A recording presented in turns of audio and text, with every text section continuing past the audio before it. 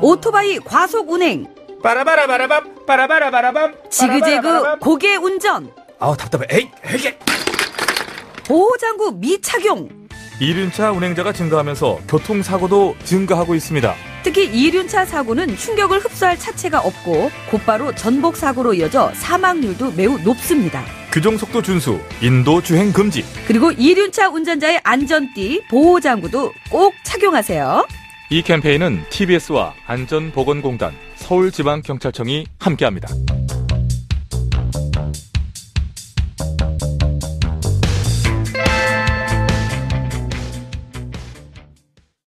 TBS TV 정봉주의 품격 시대. 귀로만 듣지 마시고 눈으로도 보세요. 시민의 방송 TBS TV는 IPTV, 케이블 TV를 통해서 시청할 수 있습니다. KT 올레 TV 214번, SK BTV 272번, LG U+ TV 176번을 통해 시청할 수 있고 케이블 TV의 채널은 TBS 홈페이지를 통해 확인할 수 있습니다. 구글 플레이 스토어, 앱 스토어에서 TBS 앱을 검색 다운로드 받으면 24시간 어디서나 TBS TV를 시청할 수 있고요. 유튜브, 네이버 TV, 다음 TV 팟을 통해서도 시청 가능합니다. 정봉주의 품격 시대. 이젠 눈으로도 보세요.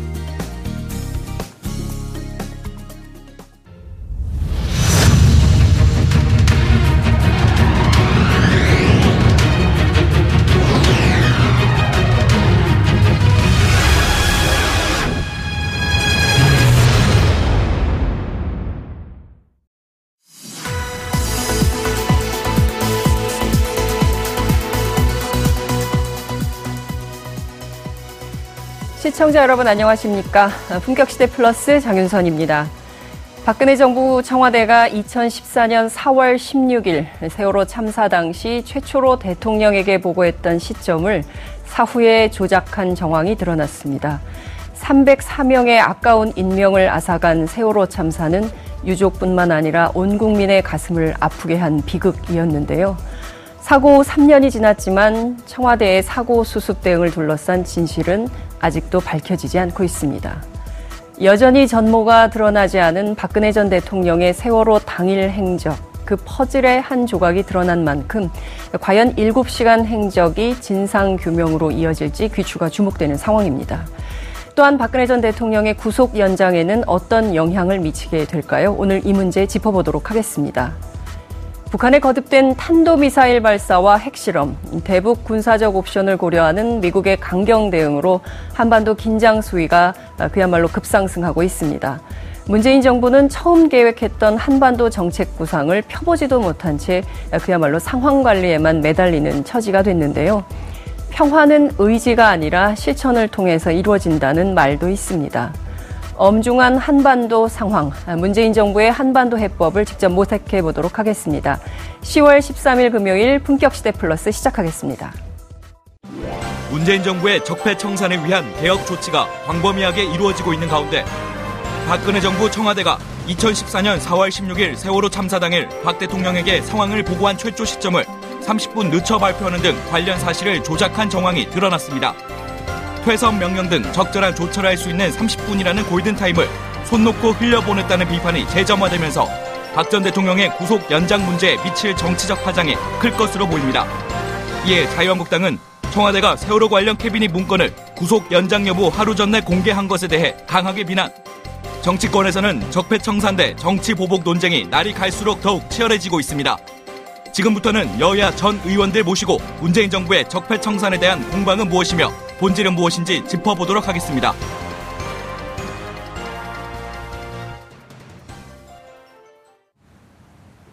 (10월 13일) 금요일 품격시대 플러스 본격적으로 시작하도록 하겠습니다.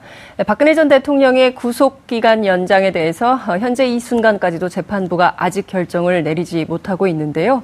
어제 청와대가 발표한 박근혜 정부의 세월호 참사 보고 조작 문건이 영향을 주는 것 아니냐 하는 논란도 커지고 있습니다. 뿐만 아니라 국정감사와 정치권 소식도 함께 알아보도록 하겠습니다. 오늘 두 분의 전문가 모셨습니다. 김현 더불어민주당 대변인 나오셨습니다. 어서 오십시오. 네, 안녕하세요. 네, 안녕하세요. 조혜진 전 새누리당 의원님 자리하셨습니다. 어서 오십시오. 네, 반갑습니다. 네, 두 분 평소에 제가 토론하는 거 가끔 뵌 것 같습니다. 오늘 이 프로그램에서는 처음이시죠? 네, 처음이에요. 재밌게 부탁드립니다. 예. 시청자 여러분들께서도 함께 하실 수 있습니다. 샵 5400, 샵 5400으로 다양한 의견 보내주시기 바랍니다. 지금 현재 페이스북 라이브로도 함께 하실 수 있거든요. 주변에 많이 알리셔서 함께 토론에 참여하실 수 있었으면 좋겠습니다. 자, 본격적인 얘기를 시작해 보도록 하겠습니다. 제가 앞서 그 말씀을 좀 드렸는데요. 박근혜 전 대통령 구속 만기일입니다, 오늘이. 그런데 아직 재판부가 결정을 못하고 있는데요.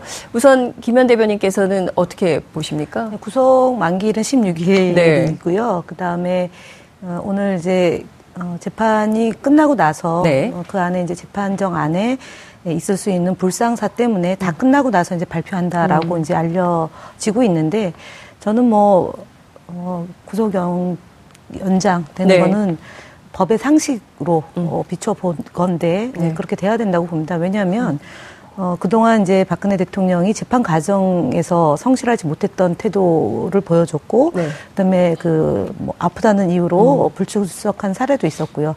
그다음에 증거를 인멸하거나 말 맞추기 시도도 물론 가능하다고 봅니다. 그래서 검찰의 요구대로 구속영장을 연장하는 문제와 관련해서 재판부가 국민의 그런 국정을 바로 세워달라, 나라를 좀 반듯하고 정의로운 나라로 해달라는 그런 요청을 충분히 반영을 해서 제대로 수사에 대한 수사가 아직 미진한 부분도 있고요. 그래서 그것이 영향을 받지 않게 하기 위해서는 구속된 상태에서 수사가 진행되고 재판을 받아야 된다는 그런 재판부의 판단이 나오지 않을까 그렇게 기대합니다. 네, 조혜진 의원께서는 어떻게 보십니까? 법적으로 보면은 판사가 고민할 필요가 크게 없을 것 같습니다. 구속 사유가 도주 우려나 증거인멸 우려인데, 물론 이제 도주 우려는 없고, 증거인멸 우려라는 것도, 이미 이 관련된 사건들의 김기춘 전 비서실장이나 조윤선 전 문화부 장관 포함해서, 박 전 대통령과 공범이거나 아니면은 이 사건과 관련되어 있는 분들의 이 1심 판결들이 대체로 많이 났거든요. 그걸 통해서 박 전 대통령과 관련된 이런 혐의 이 사실들에 대해서는 어느 정도 재판 과정에서 규명이 됐고, 또 중요한 혐의 사실에 대한 이 김세윤 재판장이 진행하는 박 전 대통령 본인의 재판에서도 상당 정도로 이제 실체적 규명이 이루어졌기 때문에 이후에 크게 숨기거나 증거를 인멸하거나 이럴 만한 여지는 별로 없지 않나. 그래서 법적으로 보면은 그냥 석방하지 않겠는가 보는데 역사적인 사건 아닙니까? 이 무게가 이 중압감이 크거든요. 판결이 어떻게 나가든 간에 그 파장도 엄청날 거고. 재판부 앞으로 본인들의 사법부 생활에서도 굉장히 오랫동안 갈 것이기 때문에 하여튼 최대한 빨리 명확하게 판결 내리고 싶을 겁니다. 또 관련된 다른 사건들은 좀 전에 말씀드린 것처럼 이미 판결이 내려졌기 때문에 그거가 너무 틀려도 안 되거든요. 똑같은 사건인데. 근데 이게 석방이 될 경우에는 제때 진행이 안 될 우려가 있죠. 지금도 구치소에서 일주일에 서너 번씩 불러가지고 재판을 진행하는데도 속도가 많이 느려졌는데 밖에 있으면은 그렇게 불러서 재판하기 쉽지 않거든요. 안 오면은 또 일일이 또 구인할 수도 없고 또 정치적인 또 해프닝이 발생할 수도 있고. 근데 이렇게 재판이 길어지는 상황에서 뭔가 또 변수가 생겨버리면은 또 최종 결론이 또 다르게 날 수도 있기 때문에 판사는 빨리 판결 내리고 싶어 할 거고, 그러려면은 구속을 더 연장하고 싶어 할 텐데, 하여튼 그 두 가지 사이에서 고심 끝에 어떤 결론을 내리겠죠. 근데 전망은 도주와 증거인멸의 우려가 없기 때문에 석방이 맞다, 이제 이런 말씀 주셨는데 어떻게 보세요? 증거인멸은 사실은 청와대에 대한 압수수색 영장을 청구했는데 4번에 걸쳐서 그걸 다 기각이 아니라 못하게 했고요. 그다음에 사실은 이제 대통령이 이제 7시간 관련해서 지금 나오는 얘기지만 그건 차치하고더라도 그동안 재판 과정에서 전면 부인, 혐의 사실에 대해서 전면 부인하고 있었죠. 사실은 그런 문제가 국민들이 볼 때는 그러니까 헌법재판소 재판 과정에서도 출석을 안 했고요. 그리고 그때도 부인했던 거고, 그래서 외려 어찌 보면 국민정서법에 더 훨씬 더 분노를 자아냈던 게 헌법재판소 재판 과정에서 소위 말하는 그 박근혜 대통령 측의 그런 태도였던 것을 비춰보면 법을 대하던 태도. 네. 그때는 이제 행상의 문제를 묻는 거였던 거고, 이번의 경우도 마찬가지로 재판 과정에서 그래도 한나라를 책임졌던 전직 대통령이 이런 국정농단과 파탄된 그리고 헌법 질서가 유린된 사건에 대해서 뭐 제대로 입장도 내지 않고 사과도 하지 않고 그리고 부인하고 있는 과정이었지 않습니까? 그래서 결국은 지연 작전을 펼친 거잖아요. 전 대통령 측과 변호인 측에 의해서. 그렇기 때문에 저는 죄도 죄지만 그런 대통령으로서, 그러니까 전직 대통령으로서의 그런 태도와도 관련된 문제가 있기 때문에 하여튼 결론이 어떤 식으로 나는가를 뭐 잠시 후에 나오겠지만 박근혜 전 대통령의 이 국정농단, 그다음 헌정 질서 유린, 그다음 민주 질서의 파괴, 이 부분에 대해서는 뭐 씻을 수 없는 문제이지 않냐라고 봅니다. 네. 지금 보면 사실 도주 증거 인멸 가운데 도주야 뭐 아닐 수 있지만 증거 인멸의 경우에는 여전히 쟁점이 살아있는 것이고, 그리고 특히나 지금 그 법정에 나오는 태도로 계속 이제 지연 작전을 쓰고 뭐 이런 것에 대한 국민적 불신이 있다. 따라서 구속 기간을 연장하는 것이 마땅하다. 이제 이런 주장이신데요. 보태실 얘기 있으십니까? 지연은 뭐 우려가 있죠. 지금까지 그렇게 해왔고, 그래서 원래는 1심 구속 만기 전에 판결 내리려고 했는데 그것도 안 된 거는 조금 물론 본인은 일주일에 서너 번씩 불려와가지고 재판하니까 굉장히 피곤하고 괴로웠죠. 그렇지만 재판 진행은 증인을 많이 신청한다든가 또 그러면서도 또 증인들이 제때 안 나와가지고 지금 신문을 못한 증인이 뭐 60몇 명인가 이렇게 있을 정도니까 지연은 해온 건 맞은데 증거인멸 부분에는 저는 좀 다르게 본다는 말씀이었죠.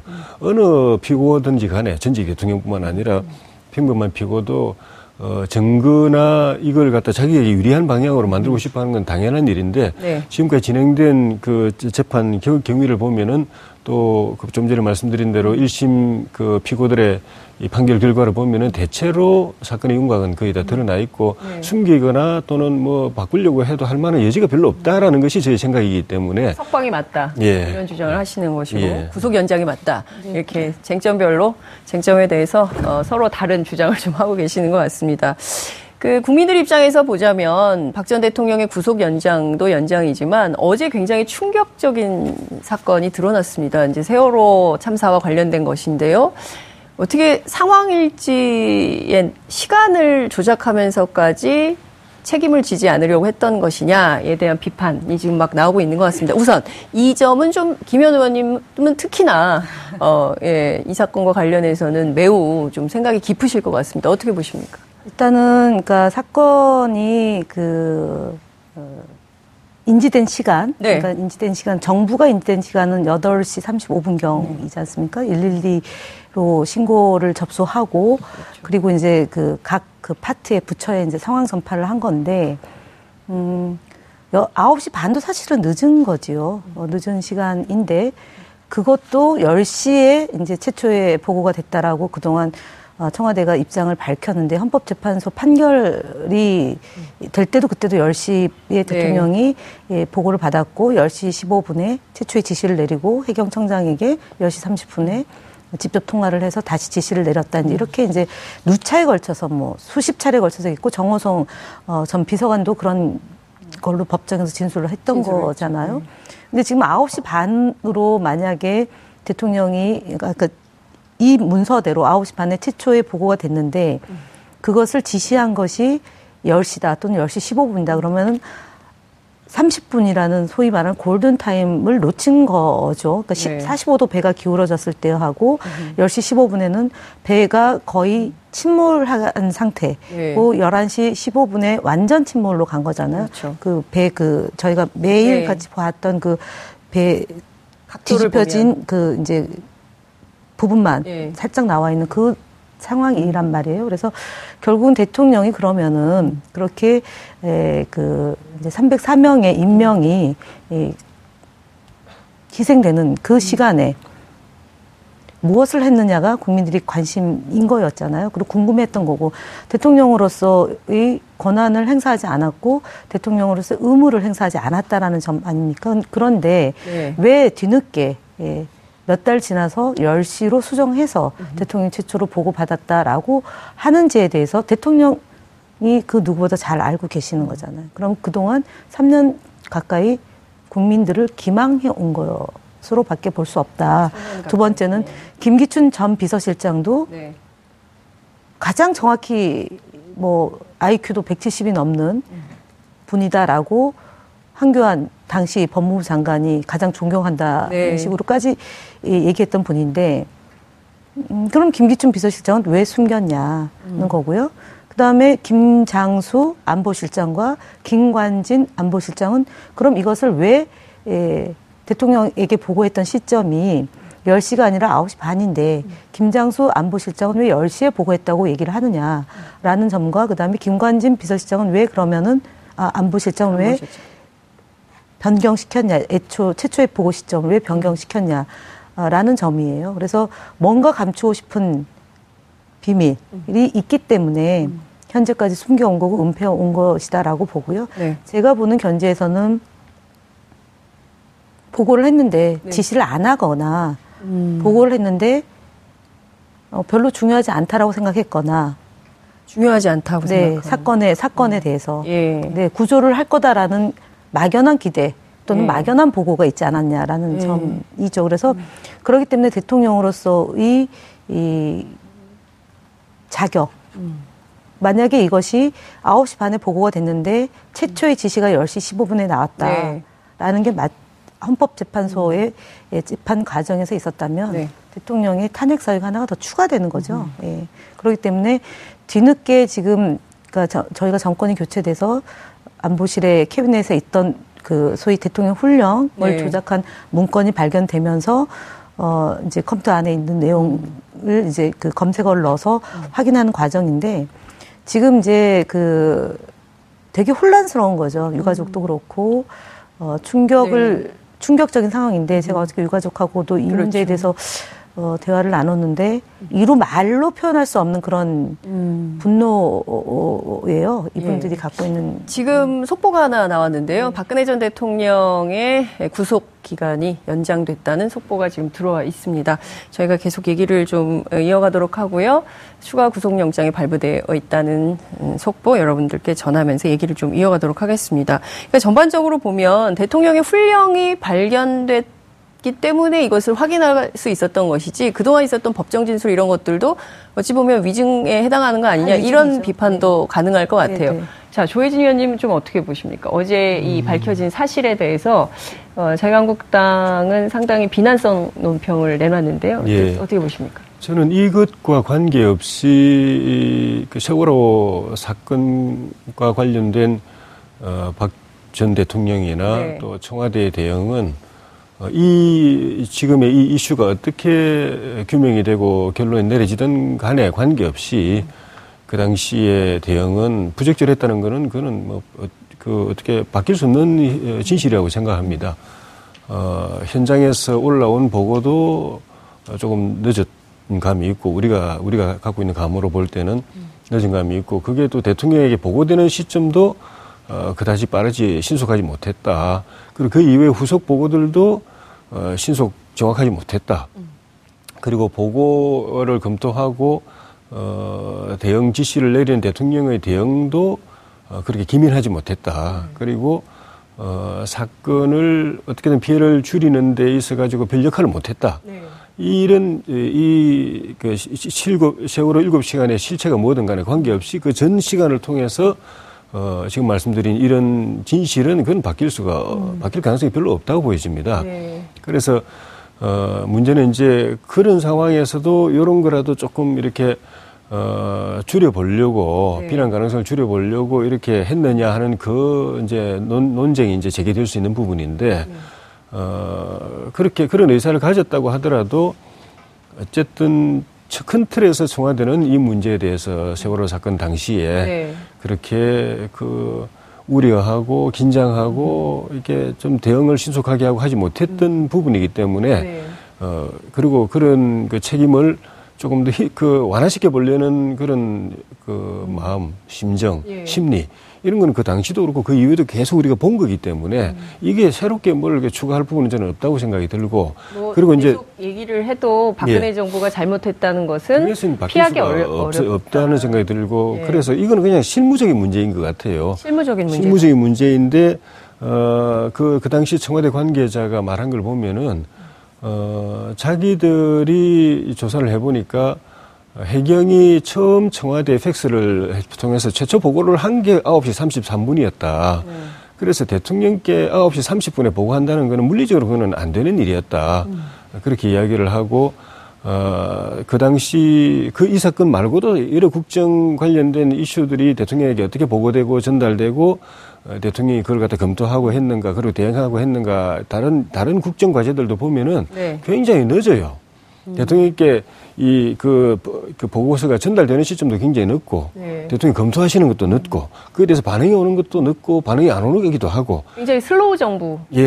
그랬었기 때문에 저는 굳이 이걸 갖다가 뭐 30분 늘린다, 좁힌다 해서 그 사태 본질에 영향이 없는 거고 실무자가 이제 정확하게 이제 보고한 해경의 최초 보고 팩스로 온 그 보고가 9시 33분에 도착했다고 하니까 그걸 근거로 한다면 대통령에게 9시 반에 보고를 그러니까 이거 뭐 구두로 했는지 어떤지 모르겠지만은 이 정식 보고를 하는 것이 물리적으로 어렵다고 하는 그래서 10시가 맞다고 하는 거는 뭐 저는 그걸 뭘 숨기기 위해서 일부러 그렇게 했을 가능성이 있을까 저는 의문입니다. 숨기기 위해서 일부러 그런 것은 아니다. 30분은 이게 실무적인 거다 이렇게 보셨어요. 그렇게 보면 안 되고요. 실제로 지금 이게 7시 15분경에 그 배 이상이 발견돼서 이준석 선장이 청해진 해운 본사 측하고 연결을 계속 하죠. 그다음에 옆에 있었던 대형 여객선하고도 전화 통화를 했던 게 이미 증거로 나왔기 때문에 인지 시점은 7시예요. 오전 7시예요. 8시 40분이라는 인지 시점은 112에 최덕화 군이 신고를 했던 시점이죠. 그러니까 전남 그 소방청 전남에서 인지했던 시점이고 119에서 인지했던 시점이 8시 40분이라는 거. 그건 빼도 박도 못하는 공개된 시점이에요. 그렇죠. 그러니까 공개되기 전에 배에 문제가 생겨서 이상하기 때문에 이상 징후가 발견돼서 이것을 어떻게 할 건가를 얘기한 것은 7시부터 8시 40분까지 그러니까 1시간 40분이라는 시간이 있는 겁니다. 두 번째는 팩스로 보고했던 시간이 9시 33분이기 때문에 대통령에 보고된 것이 10시다라고 얘기하지만 팩스 보고는 나중에 팩스 보고 일이라는 건 전화 급할 때는요. 유무선으로 보고를 먼저 1차 보고를 하죠. 긴급 상황이 발생했을 때. 긴급 비상 상황이 발생했을 때는 유무선으로 보고하고 실제 청와대에 계실 때 어떻게 하셨습니까? 전화로 하죠. 전화로. 그러니까 내 손으로 하거나 아니면은 핸드폰으로 하죠. 아니면 쫓아가죠. 뭐 얼마나 먼 거리 아니지 않습니까?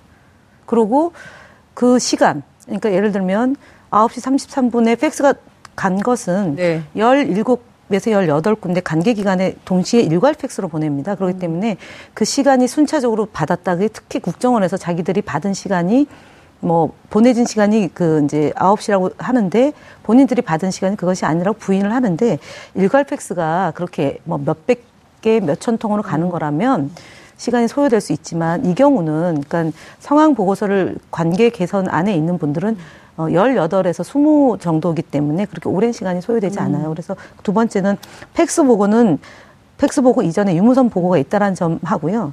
그다음에 애초에 8시 40분에 보고가 되면 9시 15분경에 국정원이 보고를 받습니다. 그리고 확인 전화가 들어오고 왜냐하면 인천 지부 국정원에 있는 관계자가 국정원 본부에 보고를 하지 않았다? 말이 안 되는 얘기거든요. 그런 상황이고 당시에 청와대 별관에서 NSC 회의가 진행이 되고 있었습니다. 8시 반부터 9시 반, 1시간 동안. 그때 국정원 관계자 그다음에 NSC 관계자 다 그 안에 모여서 회의를 하고 있었고 9시 15분이면 배가 침몰했다라는 과정이기 때문에 청와대가 대통령이 9시 반에 보고된 것도 시점상으로 늦은 거죠. 늦은 거죠. 늦은 거죠. 제 말씀도 늦은 거예요. 그 주변은 다 인지하고 있고 회의도 하고 있고 문서가 왔다 갔다 하고 상황이 이제 상황 관리로 들어가는 상황이어서도 불구하고 정작 대통령 본인에게는 전화 통화든 문서 보고든 이게 잘 안 되는 청와대 시스템이었다는 것이 지금, 문제가 있는 것이고 예, 근데 그래서 이것이 제때 보고가 안 됐다는 것이죠. 예, 근데 제가 말씀드리는 거는 그동안 저희들이 국민들이 이상하게 생각했던 것이 제때 보고가 안 됐다라는 것보다는 늦은 답변이잖아요. 예를 들어 보고서를 올렸는데 보고서가 최종적으로 확정돼서 알려지기까지 시간이 굉장히 오래 걸렸다는 이상한 징후가 발견됐다. 그게 뭐였습니까? 그게 최순실의 국정농단으로 드러난 거지 않습니까? 예를 들어서 연설문이 마지막 채택되는 과정이 막 올라갔는데 새벽에 갑자기 변경돼서 내려온다거나 오전 10시에 한미 정상회담을 했는데 그 발표문이 오후에 마감 직전에까지 지연된 이유가 도대체 뭐냐. 그렇다면 얘기되는 대로가 9시 반에 있었는데 최초의 보고가 9시 반에 있었는데 10시에 대통령 지시사항이 나오고 15분에 구체적인 지시가 나오고 30분에 나왔다. 여기에 그럼 퀘스천 마크가 붙여지는 거죠. 그동안 우리 국민들이 왜 이런 일이 발생했을까? 왜 나쁜 사람이라고 지목했고 그런 사람을 솎아내고 드러냈느냐? 블랙리스트가 왜 나오게 됐느냐? 또는 기업을 동원한 일이 왜 발생했느냐를 다 궁금해했는데 나중에 보니까 하나의 존재가 발견된 거지 않습니까? 그렇죠. 그래서 제가 볼 때는 이 9시 반과 10시 사이의 퀘스천 마커 중에 하나가 우리가 궁금해했던 혹시나 관련성이 있지 않을까라는 합리적 의심을 해보는 겁니다. 그래서 제가 볼 때는 단순한 보고가 늦은 보고와 늦은 결과가 아니라 뭔가가 있지 않고서는 그걸 굳이 조작까지 사후에 조작을 해서 예. 근데 그 통상적으로 행정을 뭐 하셨으니까 잘 아시겠지만 이게 문서는 드러나기 마련이거든요. 예. 나중에는 누군가는 책임을 져야 되는 일이 발생을 하는 건데 문서까지 조작하면서 왜 이렇게 박근혜 정부는 이 사건을 은폐하려고 했었던 것인가. 그러니까 책임을 안 지려고 했었던 것은 아닌가. 이런 국민적 비판이 있는 게 사실 아니겠어요? 그거 당연한 거죠. 그리고 중요한 것은 이 30분이라니까 사고 자체를 온 국민이 텔레비전 생중계로 보고 있었기 때문에 빨리 아이들을 구해내야 된다는 막 절체절명의 이런 손에 땀을 주면서 이걸 보고 있었는데 그 순간 청와대에서는 왜 이렇게 30분이라는 황금 시간을 그냥 흘려보내고 있었을까에 대한 생각이 이제 그 구체적으로 그때 그 시간 동안에 저 대통령께서 뭘 했는가 하는 부분은 그 검찰 수사 국회 특위 국정조사 또 재판 또 헌법재판소 심판 이 모든 과정에서도 구체적으로 규명이 안 되는 부분이죠. 근데 이제 우리가 확실하게 국민들도 느끼는 거는 그때 대통령이나 청와대가 정상적으로 가동되지는 않았다. 대통령께서 일단 그 관제에서 나오지를 않았지 않습니까? 본관으로 오거나 아니면은 그 NSC로 와가지고 참모들하고 회의하면서 상황을 현장하고 연결해가지고 직접 모니터하면서 대책을 세우고 지시를 하고 이런 활동이 전혀 없었거든요. 그러니까 그거 자체가 그 관제에서 뭘 했다고 밝혀지든 간에 결과가 드러나는 거는 문제의 심각성을 인식을 못했고 제때 유선 전화든 문서 보고든 간에 제때 보고되지 않았고 보고될 수 없는 분위기였고 그리고 이런 우리가 탄핵 심판 과정에서 봤지만은 세월호 사건뿐만 아니라 다른 모든 사건에 있어가지고 그 당시 청와대 수석들이나 장관들이 대통령 만나기 힘들었다. 그리고 통화도 힘들었다. 심지어 조윤선 그 정무수석 문화부 장관 같은 경우에는 저도 깜짝 놀랐는데 대면 보고를 함도 한 적 없다고 그랬지 않습니까? 그런데 그 공무원연금법 개정할 당시에 저는 이제 그 여당의 원내 수석 부대표로서 이 실무를 청와대하고 계속 협의를 했는데 그 창구가 당시 정무수석이었던 조윤선 수석이었거든요. 네. 근데 거기서 오는 우리가 이렇게 의사를 전달하면 거기서 오는 거 이런 것들을 우리는 대통령께 보고했고 대통령의 뜻으로 우리에게 온다고 당연한 걸로 그렇게 생각하고 있었어요. 네.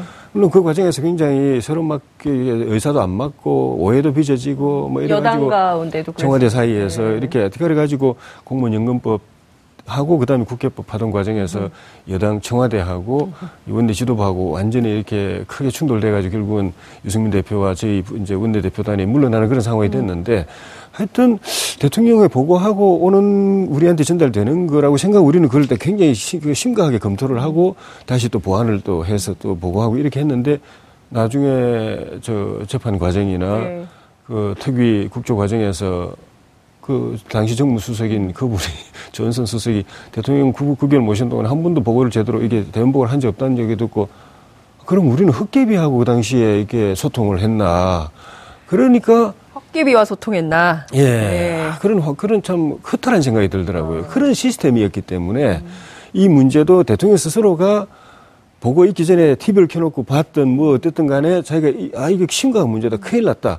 빨리 이거는 내가 책임지고 사태를 이렇게 통제하면서 이렇게 빨리 피해를 최소한 쪽으로 해야 되겠다는 문제인식을 가지고 움직이지 않았으면은 주변에서 그걸 대통령을 움직이는 못하는 시스템이었다. 그런 게 우리 다 확인된 거 아니겠습니까? 그래서 사실은 이제 안종범 전 비서관의 수석, 이제 안종범 수석 말고 죄송합니다.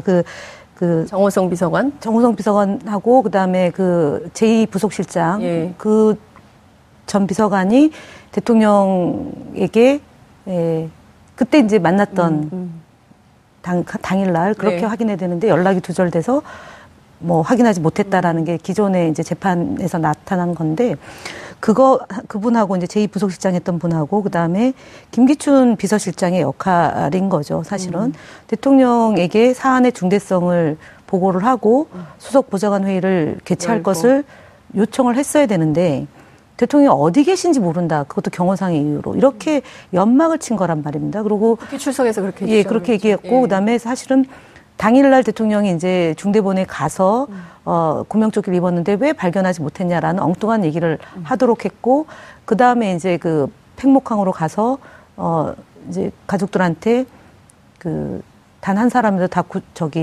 수습하겠다라고 얘기를 했고 그러고 나서 회의가 4월 20일 날 그 비서실장 주재의 수석 보좌관 회의가 있었던 거예요. 그러니까 5일 동안 대통령이 주재된 회의가 단 한 차례도 없었고요. 그리고 사건 발생 5일 만에 비서실장이 수석 보좌관 회의를 주재해서 의료진을 보내라.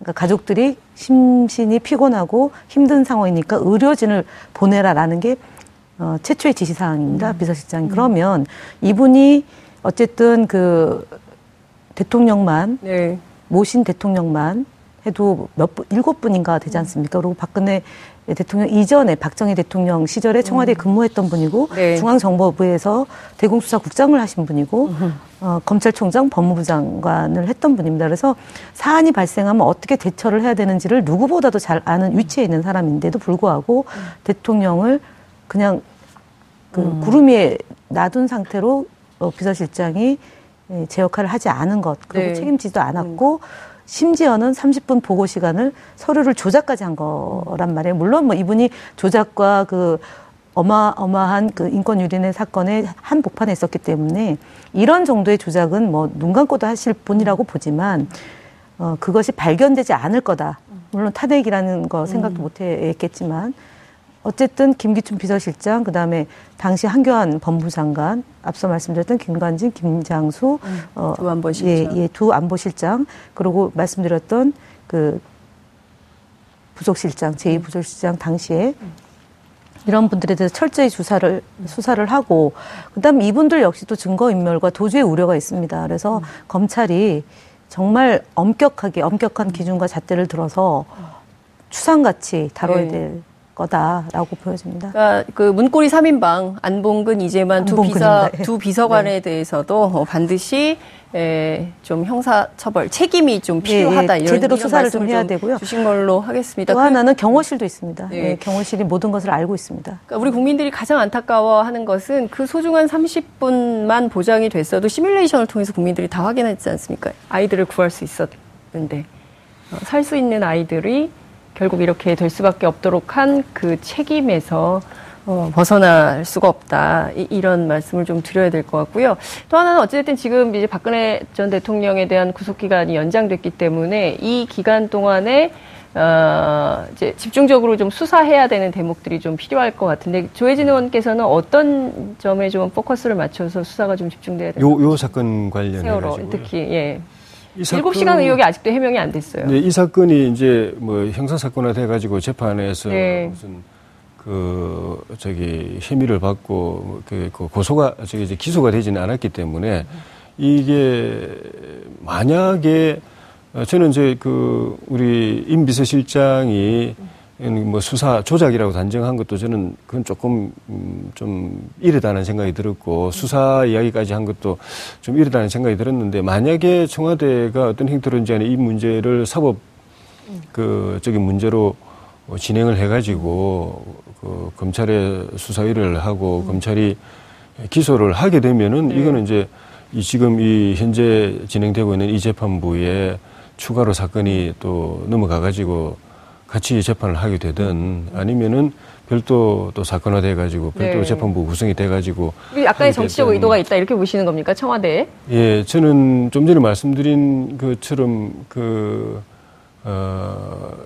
사실 정치적으로 비판하자면은 뭐 또 박 전 대통령의 그 당시 국정 최고 책임자로서 위기관리 책임자로서 처신에 대해서는 변명의 여지가 없다고 생각하는데 그것하고 이게 형법 위반이 형법이나 형사법 위반에서 범죄 행위냐, 처벌받을 행위냐라고 하는 부분에 대해서는 임종석 비서실장도 수사 이야기만 했지 명확하게 어떤 근거를 이야기하지 않았습니다. 예를 들면 뭐 공문서 위조인지 또는 다른 직무 유기인지 직권 남용인지 형법의 어느 조항에 위반되기 때문에 이건 수사 받아야 된다 이런 이야기를 안 해서 정말 그냥 형법적 근거를 가지고 한 이야기인지 아니면은 말 그대로 정치적인 공세로 한 이야기인지 이건 명확하지 않은데 정치 공세라는 그런 자유한국당에서는 정치 공작이라는 표현까지 썼는데 그런 오해를 안 받으려면은 명확하게 이게 이런 일이 구체적으로 어떤 법에 저촉이 되고 그중에서도 이제 박근혜 대통령의 책임이 있다고 한다면 박근혜 대통령의 책임은 형사법상 어느 조항에 해당되기 때문에 수사의 필요가 있다는 걸 갖다 명확하게 이야기해야 되고 하지 않고 이 수사 이야기하면은 이거는 그런 비난을 받을 여지가 충분하다고 봅니다. 네. 어떻게 보십니까? 그러니까 정치적 의도가 있다 이렇게 보셨고 임종석 실장의 경우에는 언제 발표하더라도 정치적 의혹은 제기되기 마련이다. 이제 이런 입장을 밝힌 바 있는데요.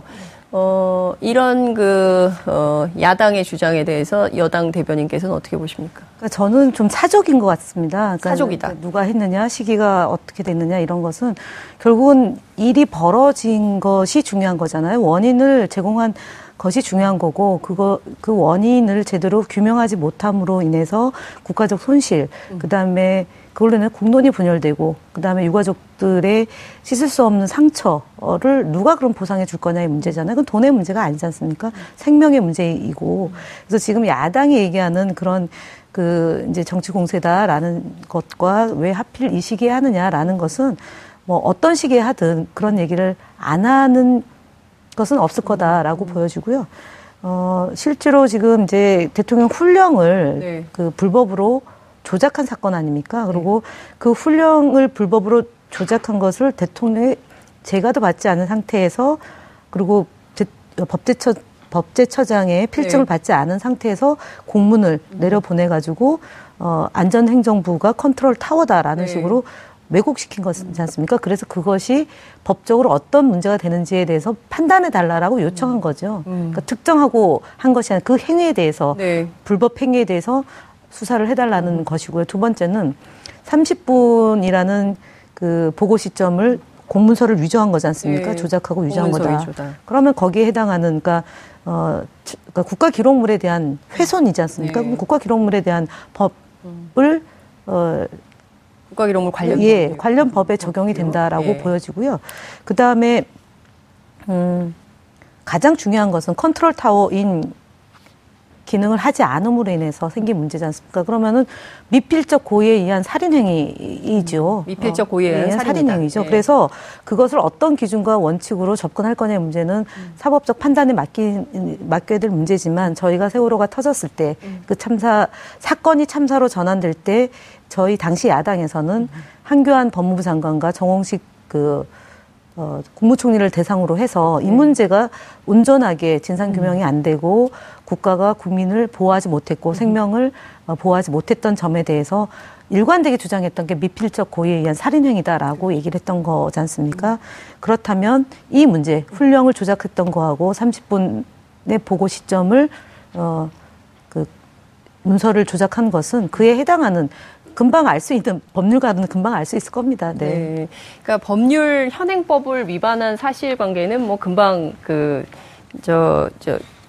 모아질 수 있을 것 같은데, 그러니까 문제는 국회 출석해서도 청와대 김기춘 비서실장이 했던 얘기는 국가안보실에서는 이제 대북한 관련된 안보만, 그리고 이제 국민의 생명과 안전과 관련된 문제는 행안부에서 하는 것이다라고 이분화해서 오히려 더 국민적인 분노를 자아내게 했었던 것 같아요. 특히 이제 국민 안보가 제일 중요한 거 아니냐. 이제 이런 비판, 그래서 국가란 무엇이냐, 이런 논란도 있었던 것이고, 결국엔 그것이 이제, 지난 촛불까지 쭉 이어진 이런 상황으로 볼 수 있는데요. 시간이 다 돼서 이제 마무리를 좀 해야 될 것 같은데. 하나 대목이 있는 게, 행안부였지 않습니까? 네. 그리고 이제 안전이 중요하다고 해서 안전행정부로 바꿨는데, 현재 지금 인천시장으로 가 있는 유정복 시장. 장관 시절이지 않습니까? 그때 매뉴얼을 바꾸겠다라고 하고 시장으로 가신 거예요. 그러니까 매뉴얼을 제대로 갖춰놓지 않은 상태니까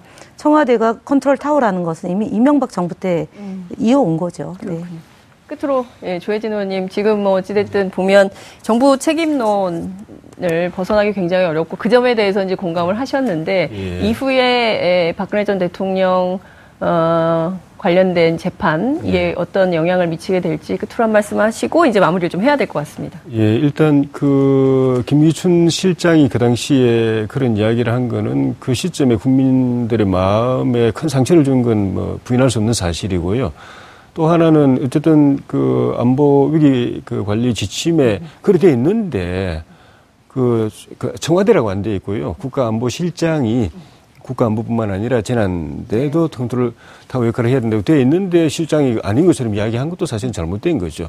그래 놓으니까 나중에 이제 그걸 실장의 말에 맞춰서 바꾸느라고 이제 수정이 있게 됐는데 그 수정 과정에서 김관지 실장이 이런 이제 법적 지식이 좀 부족하셨는지 법제처를 통해서 절차를 밟아서 이렇게 해야 된다는 건 모르고 그냥 이렇게 고쳐가지고 지금 이제 논란이 되고 있는 것인데 그런 것이 그렇게 고치면 사실 법적 효력이 있는지 여부도 따져봐야 됩니다. 그렇죠. 절차를 안 밟아서 그렇게 고친 것 자체는 저는 의미가 있을 수 있다고 봅니다. 국가안보든 재난관리든 간에 대통령과 청와대가 포괄 책임을 지는 거는 규정을 어떻게 바꾸고 역할을 어떻게 나누든 그는 바뀔 수가 없어요. 알겠습니다. 안행부한테 재난관리를 맡긴다고 해서 대통령 책임이 없습니까? 청와대 책임이 없습니까? 다만 실무적으로는 그렇게 이제 분리할 수 있는데 그 과정이 이런 게 법적인 절차, 법제시를 통해서 하지 않고 이렇게 한 거에 대해서는 문제가 될 수도 있는데 그런 부분은 또 이제 따로 법적인 효력 여부에 따라서에 대해서는 또 규명이 좀 특히 이제 김관진 안보실장에 대한 문제가 계속 불거지게 될 수밖에 없다. 그에 대한 책임도 면키 힘들 것이다. 이런 말씀 주신 걸로 정리하도록 하겠습니다. 원래 오늘 MB 자원외교까지 쭉 훑어야 되는데 시간이 없어가지고 여기서 마무리를 해야 될 것 같습니다. 다음 기회에 두 분 또 모셔서 말씀을 좀 듣도록 하겠습니다. 오늘 말씀 잘 들었습니다. 고맙습니다. 감사합니다. 감사합니다.